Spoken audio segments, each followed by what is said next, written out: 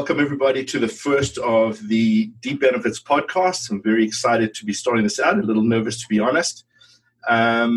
We value your brain space. We understand that that is expensive real estate, so hopefully we'll be providing value for the time that you spend with us and that we earn your attention. The Deep Benefits show is a show in which we're going to be examining the amazing history that we're privileged to be a part of. We're traversing an inflection point that is launching us from the modern era into the gig age. So stick with us as we engage thought leaders, innovators, and domain specialists in an effort to bring clarity to a world moving at hyperspeed. The Deep Benefits podcast will focus on the new age drivers reshaping the world of employee benefits, health, wealth, and wellness.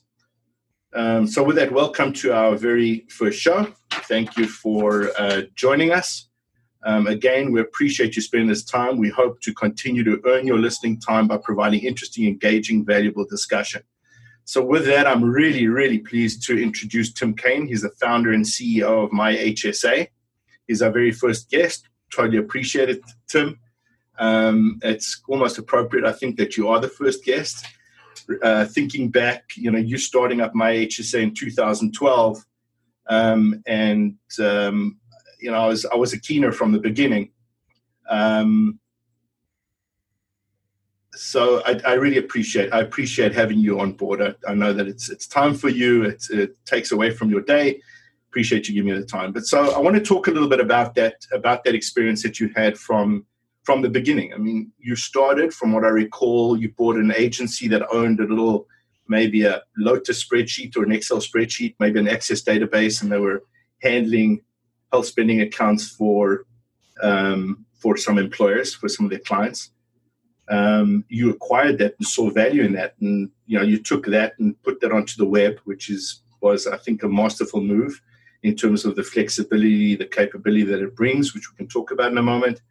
And to what I understand today is a very, very successful business. I believe that you've got advisors on the system now, somewhere in the order of 2,500, maybe 3,000 advisors. Is that? Yeah, a little over that, actually. We've just surpassed 3,000 and actually well over 3,000. We're onboarding at about 50 a month advisors coming onto the myHSA platform. So outstanding. I mean, it's success that just is breeding more and more success. And employers, How many employers on the plan? It's over 11,000. And that covers what? And so you've got in the platform, you've got micro companies, single, self-employed, and you've got businesses. I was going to correct you on a couple things, David. We started a high-risk practice in 2012. What happened and how we got into the HSA business, it wasn't something that I saw value. In fact, quite the opposite. Not a tech guy at all. I was the last guy to have a BlackBerry, and I think I flipped back and forth between my iPhone and BlackBerry, going, guys, why can't we just have BlackBerry? So I was definitely not tech focused. But what happened was I had a benefits brokerage or a benefits guy that used to drop me off a bottle of scotch, and that was his presentation every year. So I got a little tired of that, so decided I wanted to buy a benefits brokerage. And my background was I owned a property and casualty insurance brokerage and bought this benefits company and quickly figured out what an HSA was. He had a Microsoft Access database that his feeling was that the third-party administrators just didn't treat his clients fairly. There's a lot of costs involved with it, and he should be doing it. So we bought it, or built it, and then I bought it. And we had to quickly find a solution for it because it was an administrative nightmare. It was just lots of paper. Everything that insurance brokers hated about it, we hated like you couldn't believe, but we just bought it. We had to do something with it. So I ended up looking for solutions, couldn't figure out anything better out there. So ended up just building one. We thought, we're not software guys. Well, let's just build some software. So we built it in 30 days. That was in 2012, rolled it out to our existing block, and it was a nightmare. It didn't work very well. It was built in 30 days, but we had advisors coming to us going, hey guys, we've seen what you're doing. Can we use it? And we said, we didn't really build it for you. You're a competitor, but hey, why not? So we let on a couple of pilot brokers. And then funny with technology, you start looking at all the cool things that you can do in technology.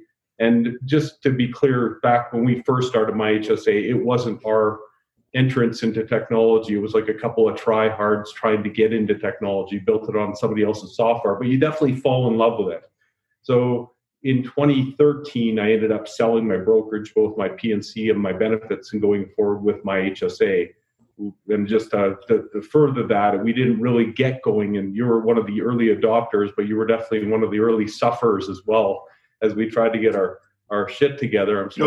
Hold on, before you rush off there, just to put it out there, I have to say that, what the perception from your end might have been suffering, and I want to get back to a couple of things you just said, but from your perspective might have been suffering. I have to tell you that just observing from a distance as a user, people that were committed to making sure that their bugs, let's just call them bugs, were sorted out and ironed out. I mean, two people that work 35 hours out of every 24 and got things done so that any pain that we were experiencing was absolutely minimized.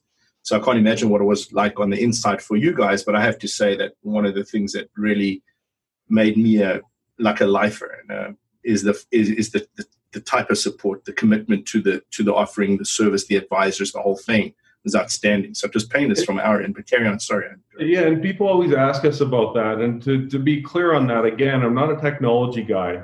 We're a service company, and the service is something my wife calls it a character flaw, is that I'm so focused on service, and that we've been able to build a culture with the employees that we brought in saying, hey, you know what? We got a great technology, but service is foremost. And to be honest with you, David, with the bugs, as you call them, I call them a royal nightmare that we experienced, and the rebuild of our software was launched in April 1st of 2016. We would not be alive, and would not be here unless we focused on that service. It's just been ingrained us from the start. It's 365. So that actually brings me to, it was a question I wanted to ask you. What was that transition? I mean, from being, I tried it once back in the day. It was an interesting experience. But moving from a business, insurance sales, insurance technician, etc., from that mindset into actually running a technology company, what does that transition look like? How do you work that? It's bizarre, because if you think about it, I'm a brick and mortar guy. That's where my basis was. When I sold my brokerage, one of the first thing I did is I bought this office right here. Just I felt like I had to have something. But I went from files, I went from physical things that I owned to everything that I owned that was on this laptop. And at that point in time, it wasn't even mine. It was just somebody else's that I built it off of.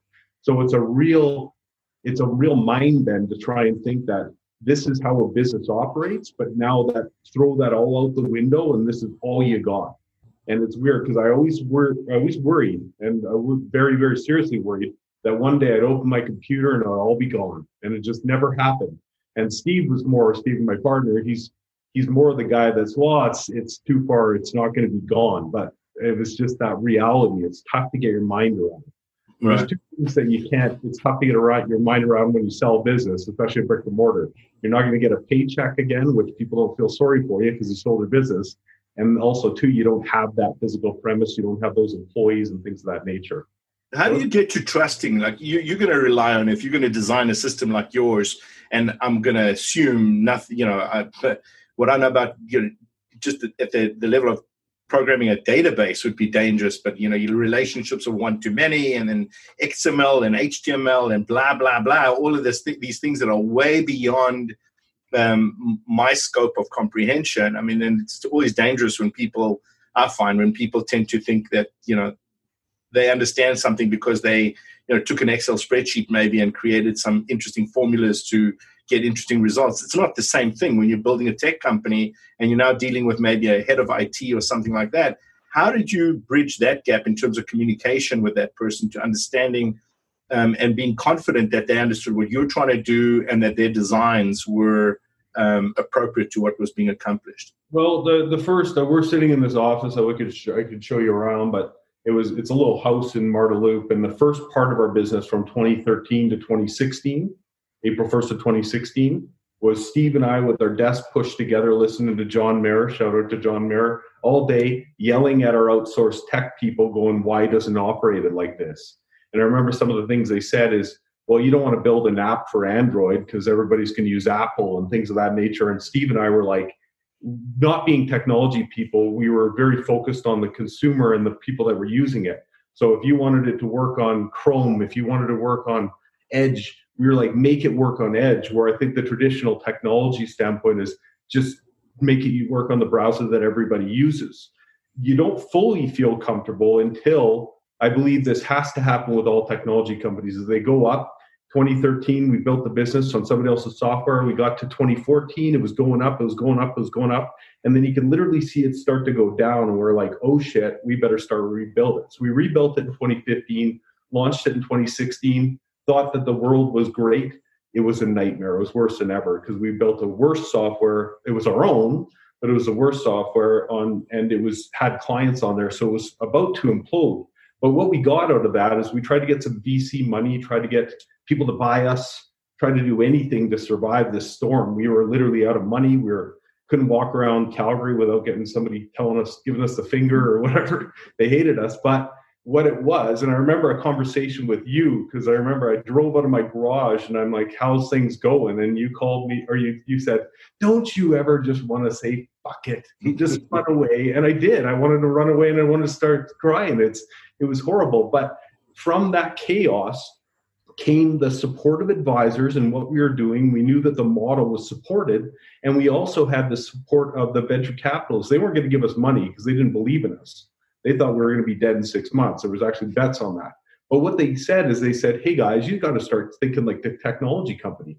Bring in Mark, our partner Mark that we brought in, get a CTO. You got all the nuts and bolts of it, but you don't have the back end and you need the back end support. So we did it thinking, we'll just check the boxes and then they'll give us money. But it actually changed our focus. It changed our life. What they say, what the VCs are incredibly helpful, especially a few that we still talk to. They will tell you how to build a business and try to help it. I find the tech communities that way, that if you're dying, they'll give you the nuts to save you. And that's really what happened to us. So we were only comfortable when it was our own, when I could look at Mark rather than picking up the phone and yelling at somebody, overseas or in Edmonton. It really didn't matter. It has to be that person with the ingrained culture that we built within myHSA.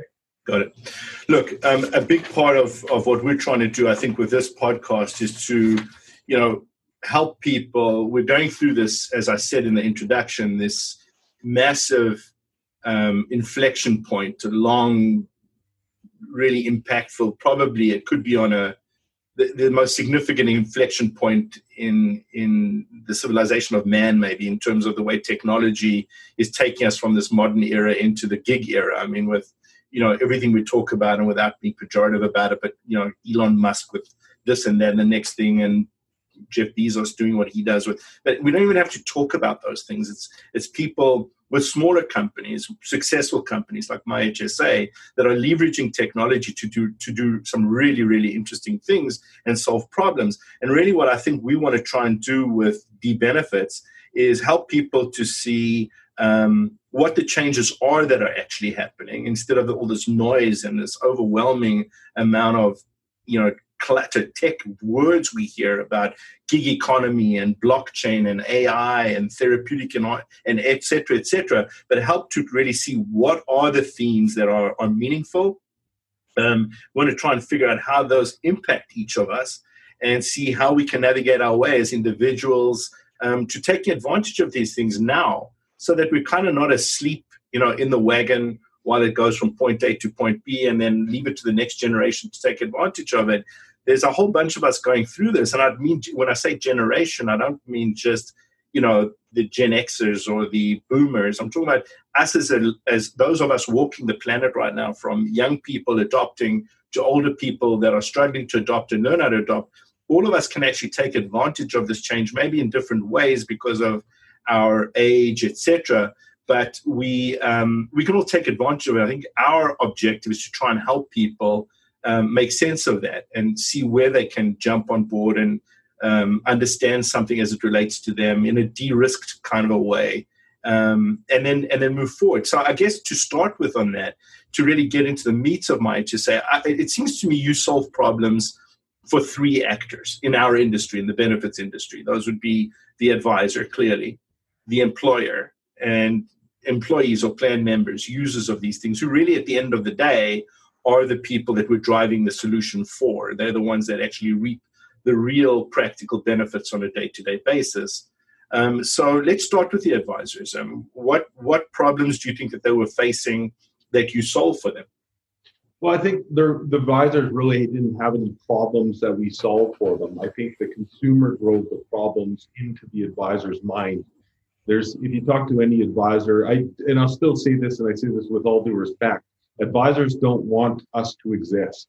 Advisors do want to sell insurance. That's where they get paid the big bucks. That's where they're comfortable doing that.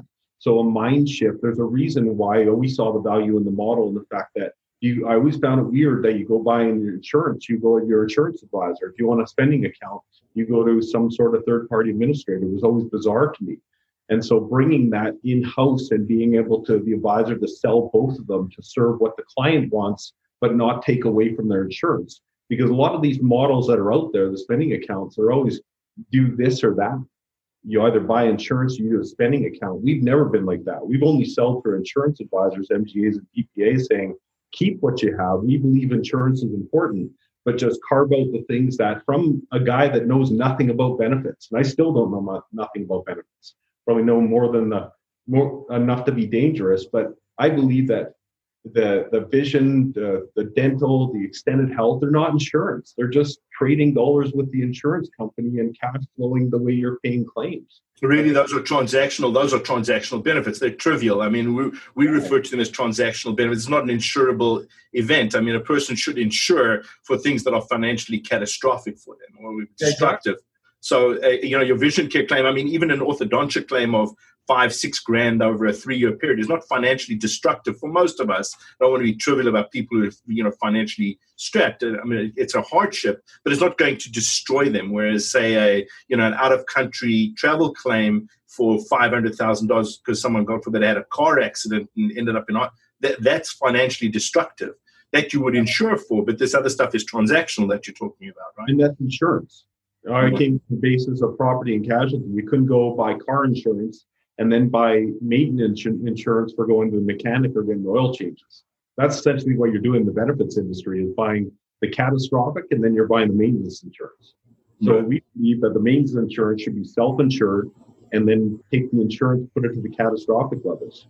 And that's really taking it back to the basis of what insurance is. So you were solving the advisor's problems with regard to providing them with a new service or product offering for their customers that was meaningful, so that they could maybe create service their customers in a more holistic way than maybe just having a single deliverable of the old traditional, health and dental plans.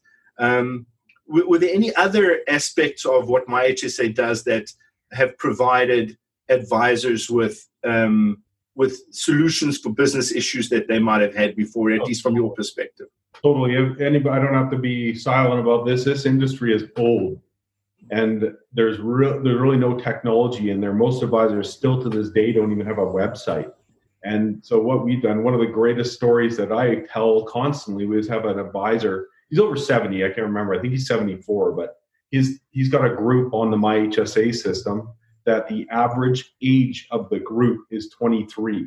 So think about it, a 70-year-old person servicing a 23-year-old group. It's unbelievable. And I think that's what we've been able to do, is just implement a little bit of easy technology to help them take it online and just get them a sniff of this is where the world's going and this is why it's so easy. Fantastic. So it's actually providing not the technology solution, but at the same time, it seems to us, I mean, we find in our business, dealing with advisors across the country as well, that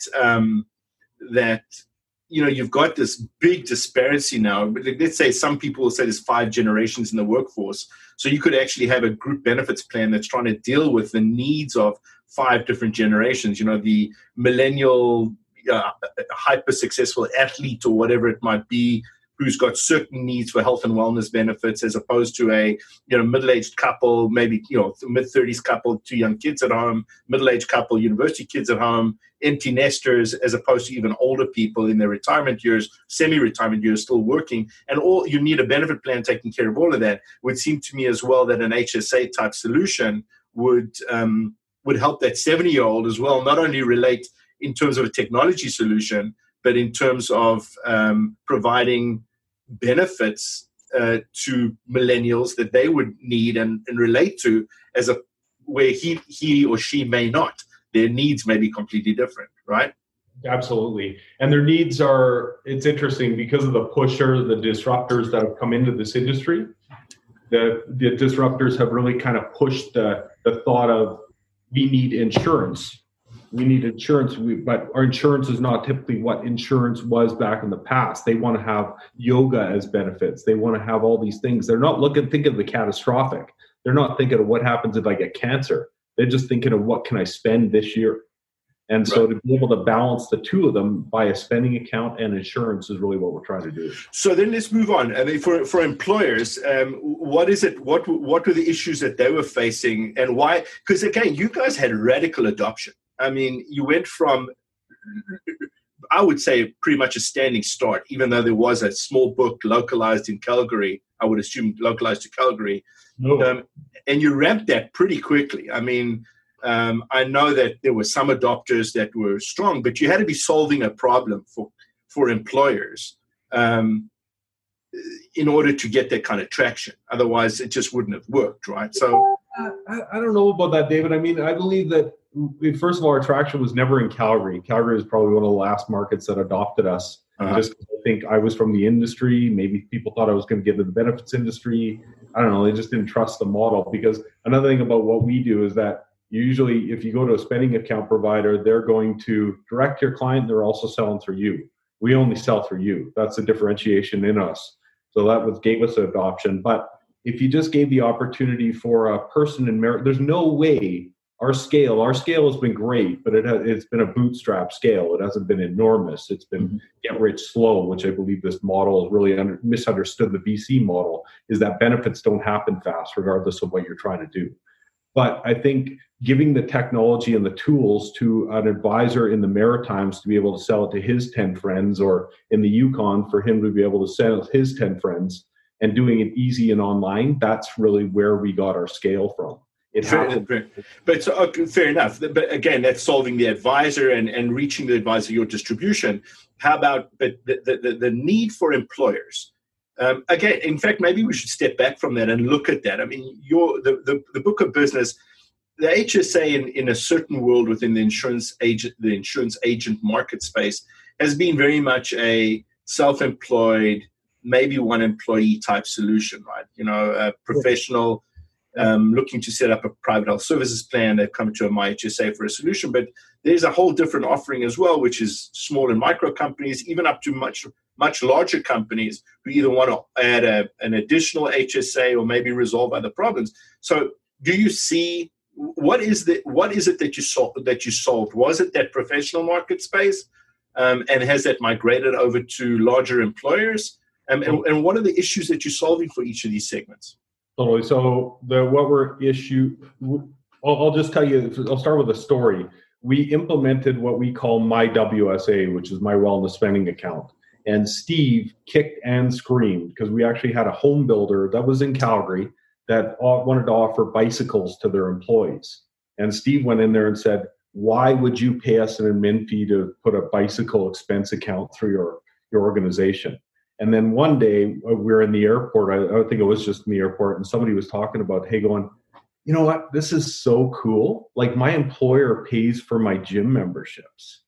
This is part of my benefits. And I'm going, this is exactly what you're talking about. Employees don't really see the differentiation between dental or a taxable benefit for their bicycle. They want them both. And so in answer to your question, we built the business with HSAs, started 1 to 10 person employers. That's kind of our sweet spot. But with the implementation of myWSA, my flex plan is just a bucket where the employer can be able to decide where they want to spend it. Our sweet spot is kind of 50 to 250 employees. We've got 1,000-person organizations quickly scaling up, because although CRA and spending accounts were made for small businesses, that's where they came from. They're allowable by any business as a top up to an insured plan, or just to complement it if you want to just offer some taxable benefits. So there's really no sweet spot that we have right now with respect to businesses. Any business can have an HSA, and every business should have some sort of a spending account. And you probably do. Do you find that a significant number of employers, say above, let's say, even say 3 micro, up to 20 lives, or even beyond, are starting to pull back from traditional extended health and dental benefits and maybe pull those back, strip them right out to reduce insurance premium on the program and replace that with health spending accounts? Yeah, no question they have. A good example of that would be COVID, because I think the insurance companies did a terrible job with respect to COVID. Because when COVID was happening, there was premiums that were being collected for the health, dental, and vision that they couldn't get. Everything was shut down. And so the insurance companies of that portion, they acted like COVID didn't exist. That means a change in still charging the premiums, and after screaming at them, they said, okay, we'll give you some back. But on the renewals, we're finding that the insurance companies, again, are acting like COVID didn't happen. So they're increasing inflation, they're increasing like losses happen where they didn't. So the adoption of spending accounts is becoming, it's crazy. Like our December has been absolutely nuts. Because people pay for what they use. That's Exactly. it. There's no actuarial adjustments at the end of the year, no claims risk in that regard. I know what my account is. And I guess employees get flexibility out of how they can spend the money as well. So, yeah. So let me ask you a different question. When you get to the expenses, the claim is the claim. Yeah. So if a person spends $150 on a pair of glasses or whatever, on a given item through an insured program, they'd spend that same $150 through a myHSA or a health spending account. So that cost is the same regardless of the platform I'm using. So there's now the other costs. I guess we could call them frictional costs. Adjudication fees, the insurance company fees, etc. How would you evaluate or consider the relative expense or expensiveness of an insurance solution in those terms versus a health spending account solution? It's interesting because insurance companies, and I'll rely on you and your. What point does an insurance company, if you had $1,000 of premium, and then what dollar value do insurance companies start deciding that they're not making money of the $1,000 of premium? Right. So let's say the target break even for them or their inverse expense ratio is 25%. Let's say it's 75%. So that would 75%. So right there, if you think about it, you're paying a 25% admin fee. With us, you're paying whatever your advisor charged, but say a 10% admin fee. So you're already saving 15% of the costs. Right. It's just that the insurance companies to facilitate those claims are a heck of a lot more expensive than we are. Right. Just because they're an insurance company. So considering that, I mean, when you said an advisor would charge out, let's say 10%, meaning the advisor's got to take a piece of that 10%. Oftentimes, just in an insurance contract, you'll probably have a 10% commission for the advisor. But clearly, this 10% is not for the advisor. There's got to be a breakdown of that. There's distribution costs, etc. So some of that is being held by myHSA. Some of that's transactional fee that you guys need to cover your expenses and make a profit. And the advisors got their piece for their distribution, sales, service, and support to the client. Fair enough. So there's certainly efficiency coming there. But the question for me is to try and understand the relative value of a myHSA deliverable against what clearly seems to be quite a nominal fee. I mean, I'm going to imagine it would cap out at 5%, and probably it's lower than that even. Understanding the model, because I would think an advisor is probably going to be wanting to take around 5, somewhere in that order. Maybe some will take a little less, maybe some will take a little more. But if it was 5 on 10, you would be left with 5% to pay for all kinds of things, for wholesale distribution, etc. Describe the costs that you face in terms of validation for the effectiveness of your pricing model. Well, to our credit, our pricing model was a little bit out of the air when we first started. It has never changed, not since the start. We've remained consistent. So whether that's a magical number or whether that was just fluke, I'm not sure what that is.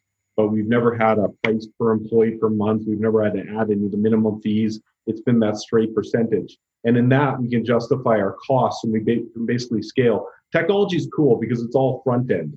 As you start to build it and start to evolve it, you can do more and more and more with the exact same resources. So I think that it was a little shy to begin with. Actually, advisors used to come to us, say, charge more because we want you to be in business. Now they're coming and saying, charge less because we want to make more money off. But I think that I think that's really the model, is we've been able to scale with what we have, still using humans for adjudication. And the rationale behind that is we're taking the adjudication process and making it a heck of a lot simpler. But don't kid yourself, people still love that human involved to make sure that claims are going through. And people talk about fraud. Humans are the best prevention against fraud, because the AI is not there yet. Well, I want to get to that. I want to get to AI and see. I'm not sure. I wasn't sure if we would go there or not today, but I think it's clearly a very compelling aspect of where we could go, where you could go. But I just want to stick with the efficiency here. So really, it's a long game. You're saying the technology is very much front-end loaded in terms of the development. Well, clearly, there's a continuous development cycle because technology keeps improving and you keep having new ideas and new cool things to solve. But it's a long game, and once you build it, then a very small amount on massive amounts of customers putting business through gives you a business that makes sense. So there's an efficiency that's come through technology, say since 2000, 2010, certainly, even albeit there was technology before, but certainly it seems to have become so, programming tools, technology enhancements have become so ubiquitous and so simple, relatively speaking, simple to use. You can have people literally who are almost not technology people starting technology businesses, leveraging a ton of IP that's gone into all the tools that are now available to us, and build businesses that create real efficiency. So it would seem to me that part of your advantage is a struggle that the legacy insurance companies have. I mean, they've got legacy systems that are expensive to maintain. They've got business models that are people intensive.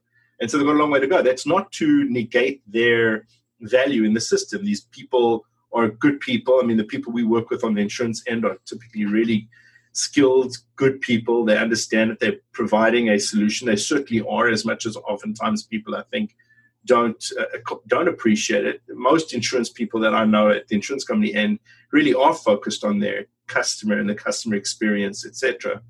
But they have challenges with technology. So the efficiency is certainly, because if it was to cap out at 5%, whatever it might be, in terms of wholesale development, tech development, transactional costs, I've got to imagine you're paying some gateway to be transferring funds from employers to employee bank accounts to your bank accounts, etc. There's all of and you're doing it so efficiently.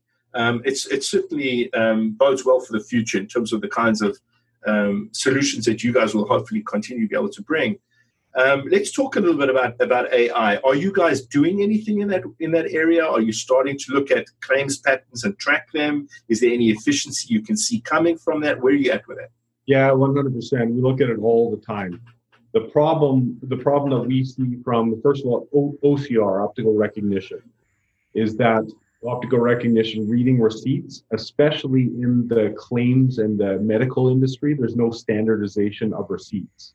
So the true optical recognition technology of reading receipts, believe it or not, it's still faster for a human to look at them. They'll get there, but that's why we haven't moved there. The second problem is that a lot of the data, all the big search engines, I mean, we always say you don't really have to build OCR, you don't have to build all these engines, because it's going to be built by the big players and they're going to give it to you.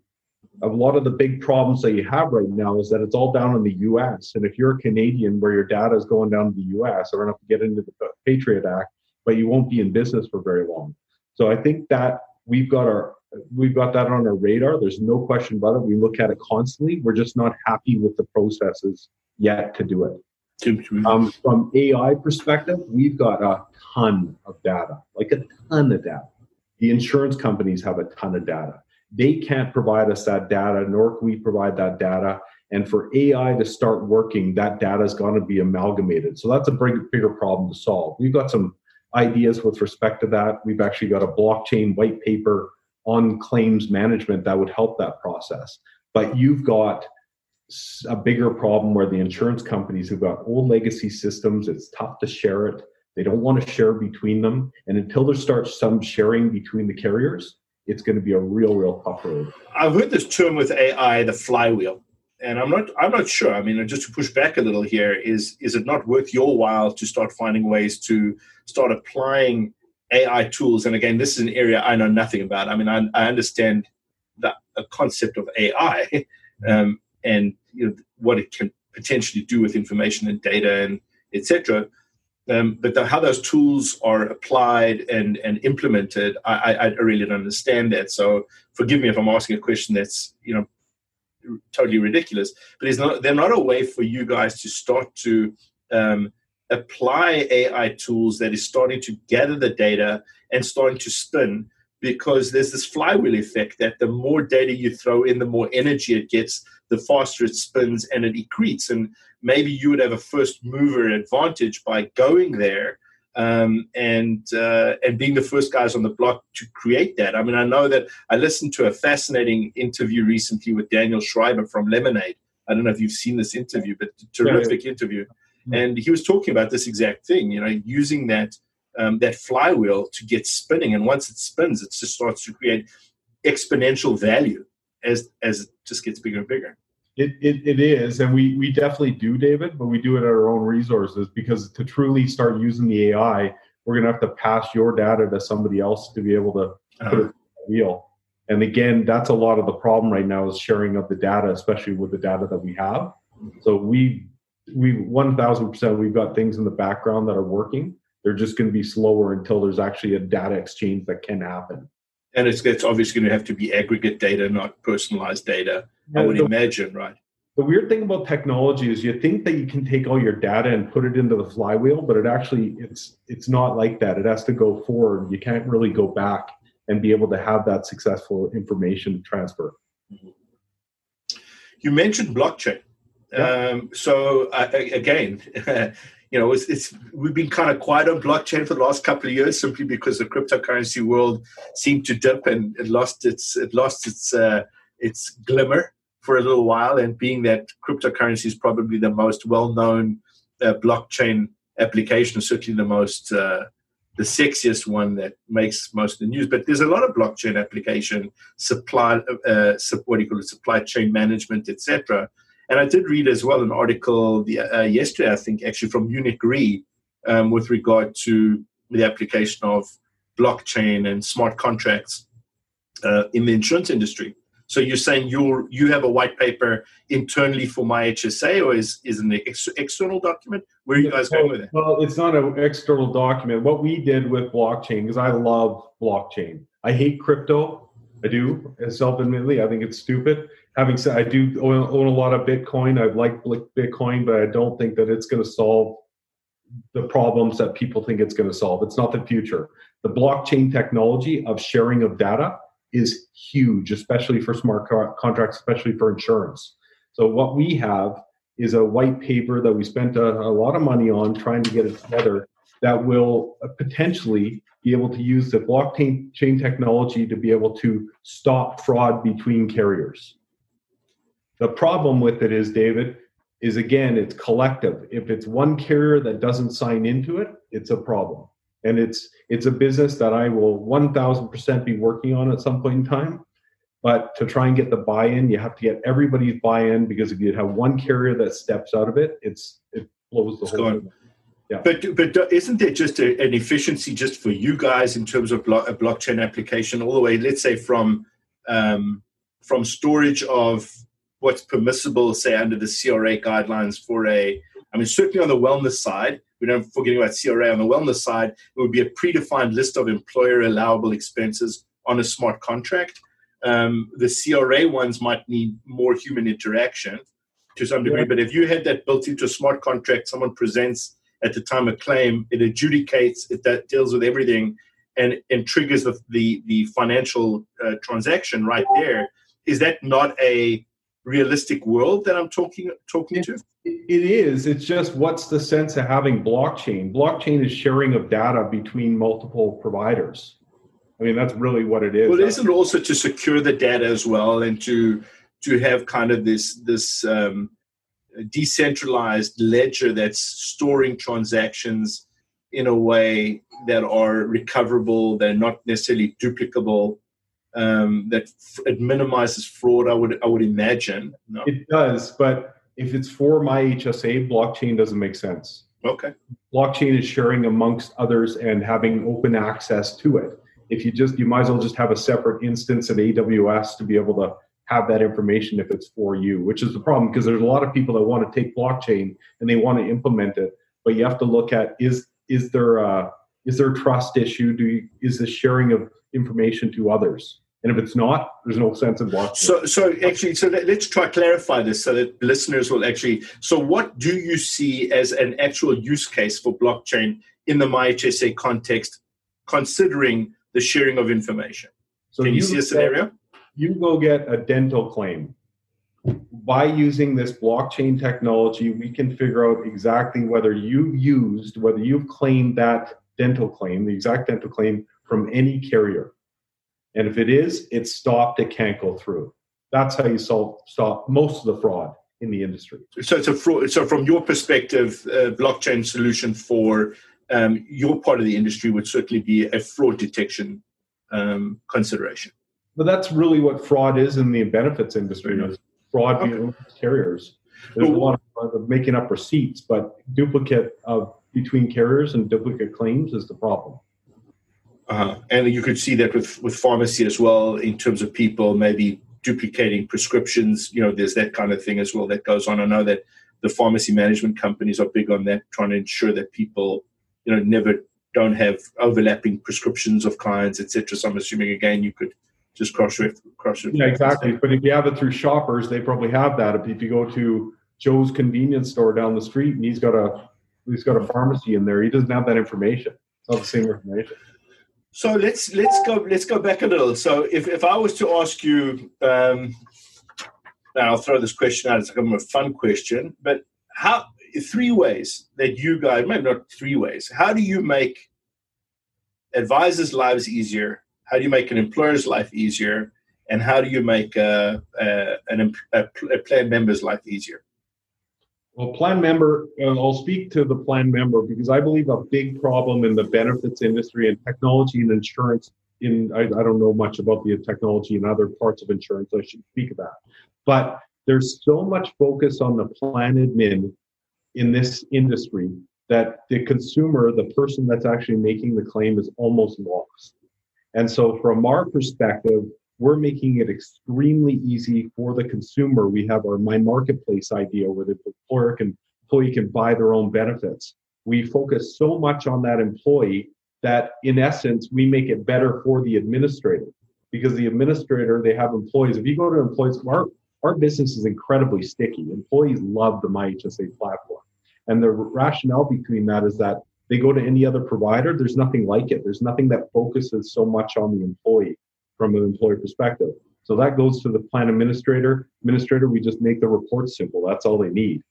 And from an advisor standpoint, it's easy to sell, because a lot of the times if you go in and you show it to an employee, they love it. They push everybody onto it. So it's really by focusing on the employee, which I believe is forgotten in this industry, we're able to further the rest of it. Does that make sense? Yeah, it does. Absolutely. That My Marketplace, I'm not sure if you're comfortable putting this out there, but My Marketplace of your block of business, how many of your customers have actually adopted the My Marketplace solution? Not very many, which is weird. Everybody loves the concept, but trying to put it on there. And I think that the curation of what's under My Marketplace, you might as well have it. I mean, if you're an employee, it's super simple. On your app, you can go in, you can buy pet insurance, you can buy, travel catastrophic, you can buy whatever you want from an employer perspective, build your own benefits plan. Why wouldn't everybody own it? But to a little bit of our discredit, maybe our credit, is that we allow the advisors to push what's on the platform. And so not very many advisors have pushed it. The ones that have started it have just put it on everybody's platform. And so we're okay, so let's start with that. So you get feedback. Those that have adopted My Marketplace, the feedback that you get from that is what? They love it. They love it. Yeah.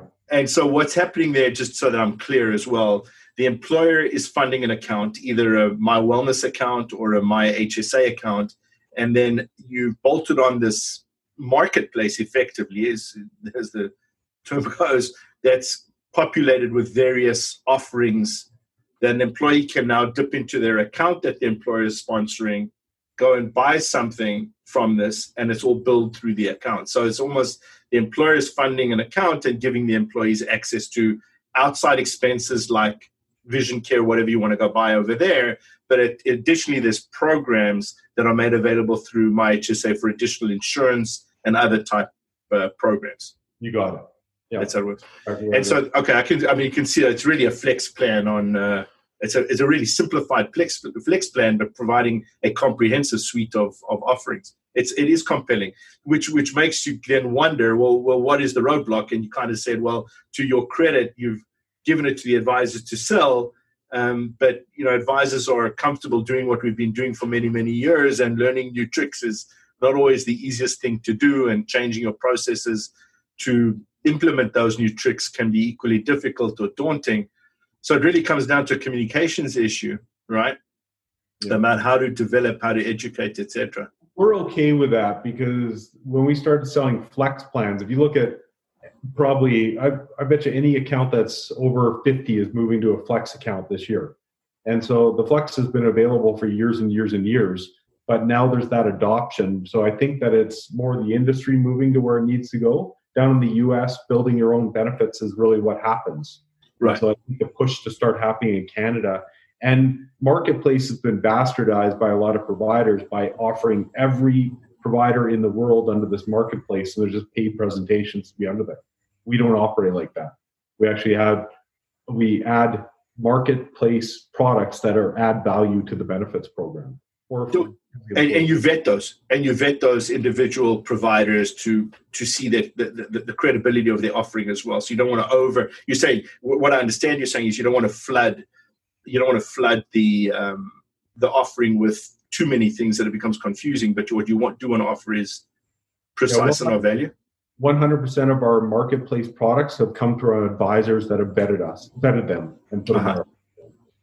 And you can either do it inside of your own domain, so those advisors can put their own products in, or use us, or a combination of them both. Mm-hmm. So don't think that it has to be offered to everybody. If you got some secret sauce, you can put it on our platform. Amazing. So, okay. Well, I know that a couple of these things are critical illness insurance available. There's diet management programs, things like that, right? Yeah. We're looking at DNA storage. We're looking at some cool things. But the problem with them is that if they're not going to sell, we don't want to waste anybody's time on them. So you know what? We're drawing to a close, Chris. Sorry, Tim. Tim, we're drawing to a close, but let's wrap it up. Where do you think the market is going? What do you think the next 3 to 5 years looks like in the group insurance market space? I'm extremely bullish on our model. I believe that the consumer-driven marketplace, my marketplace, is what's going to drive benefits.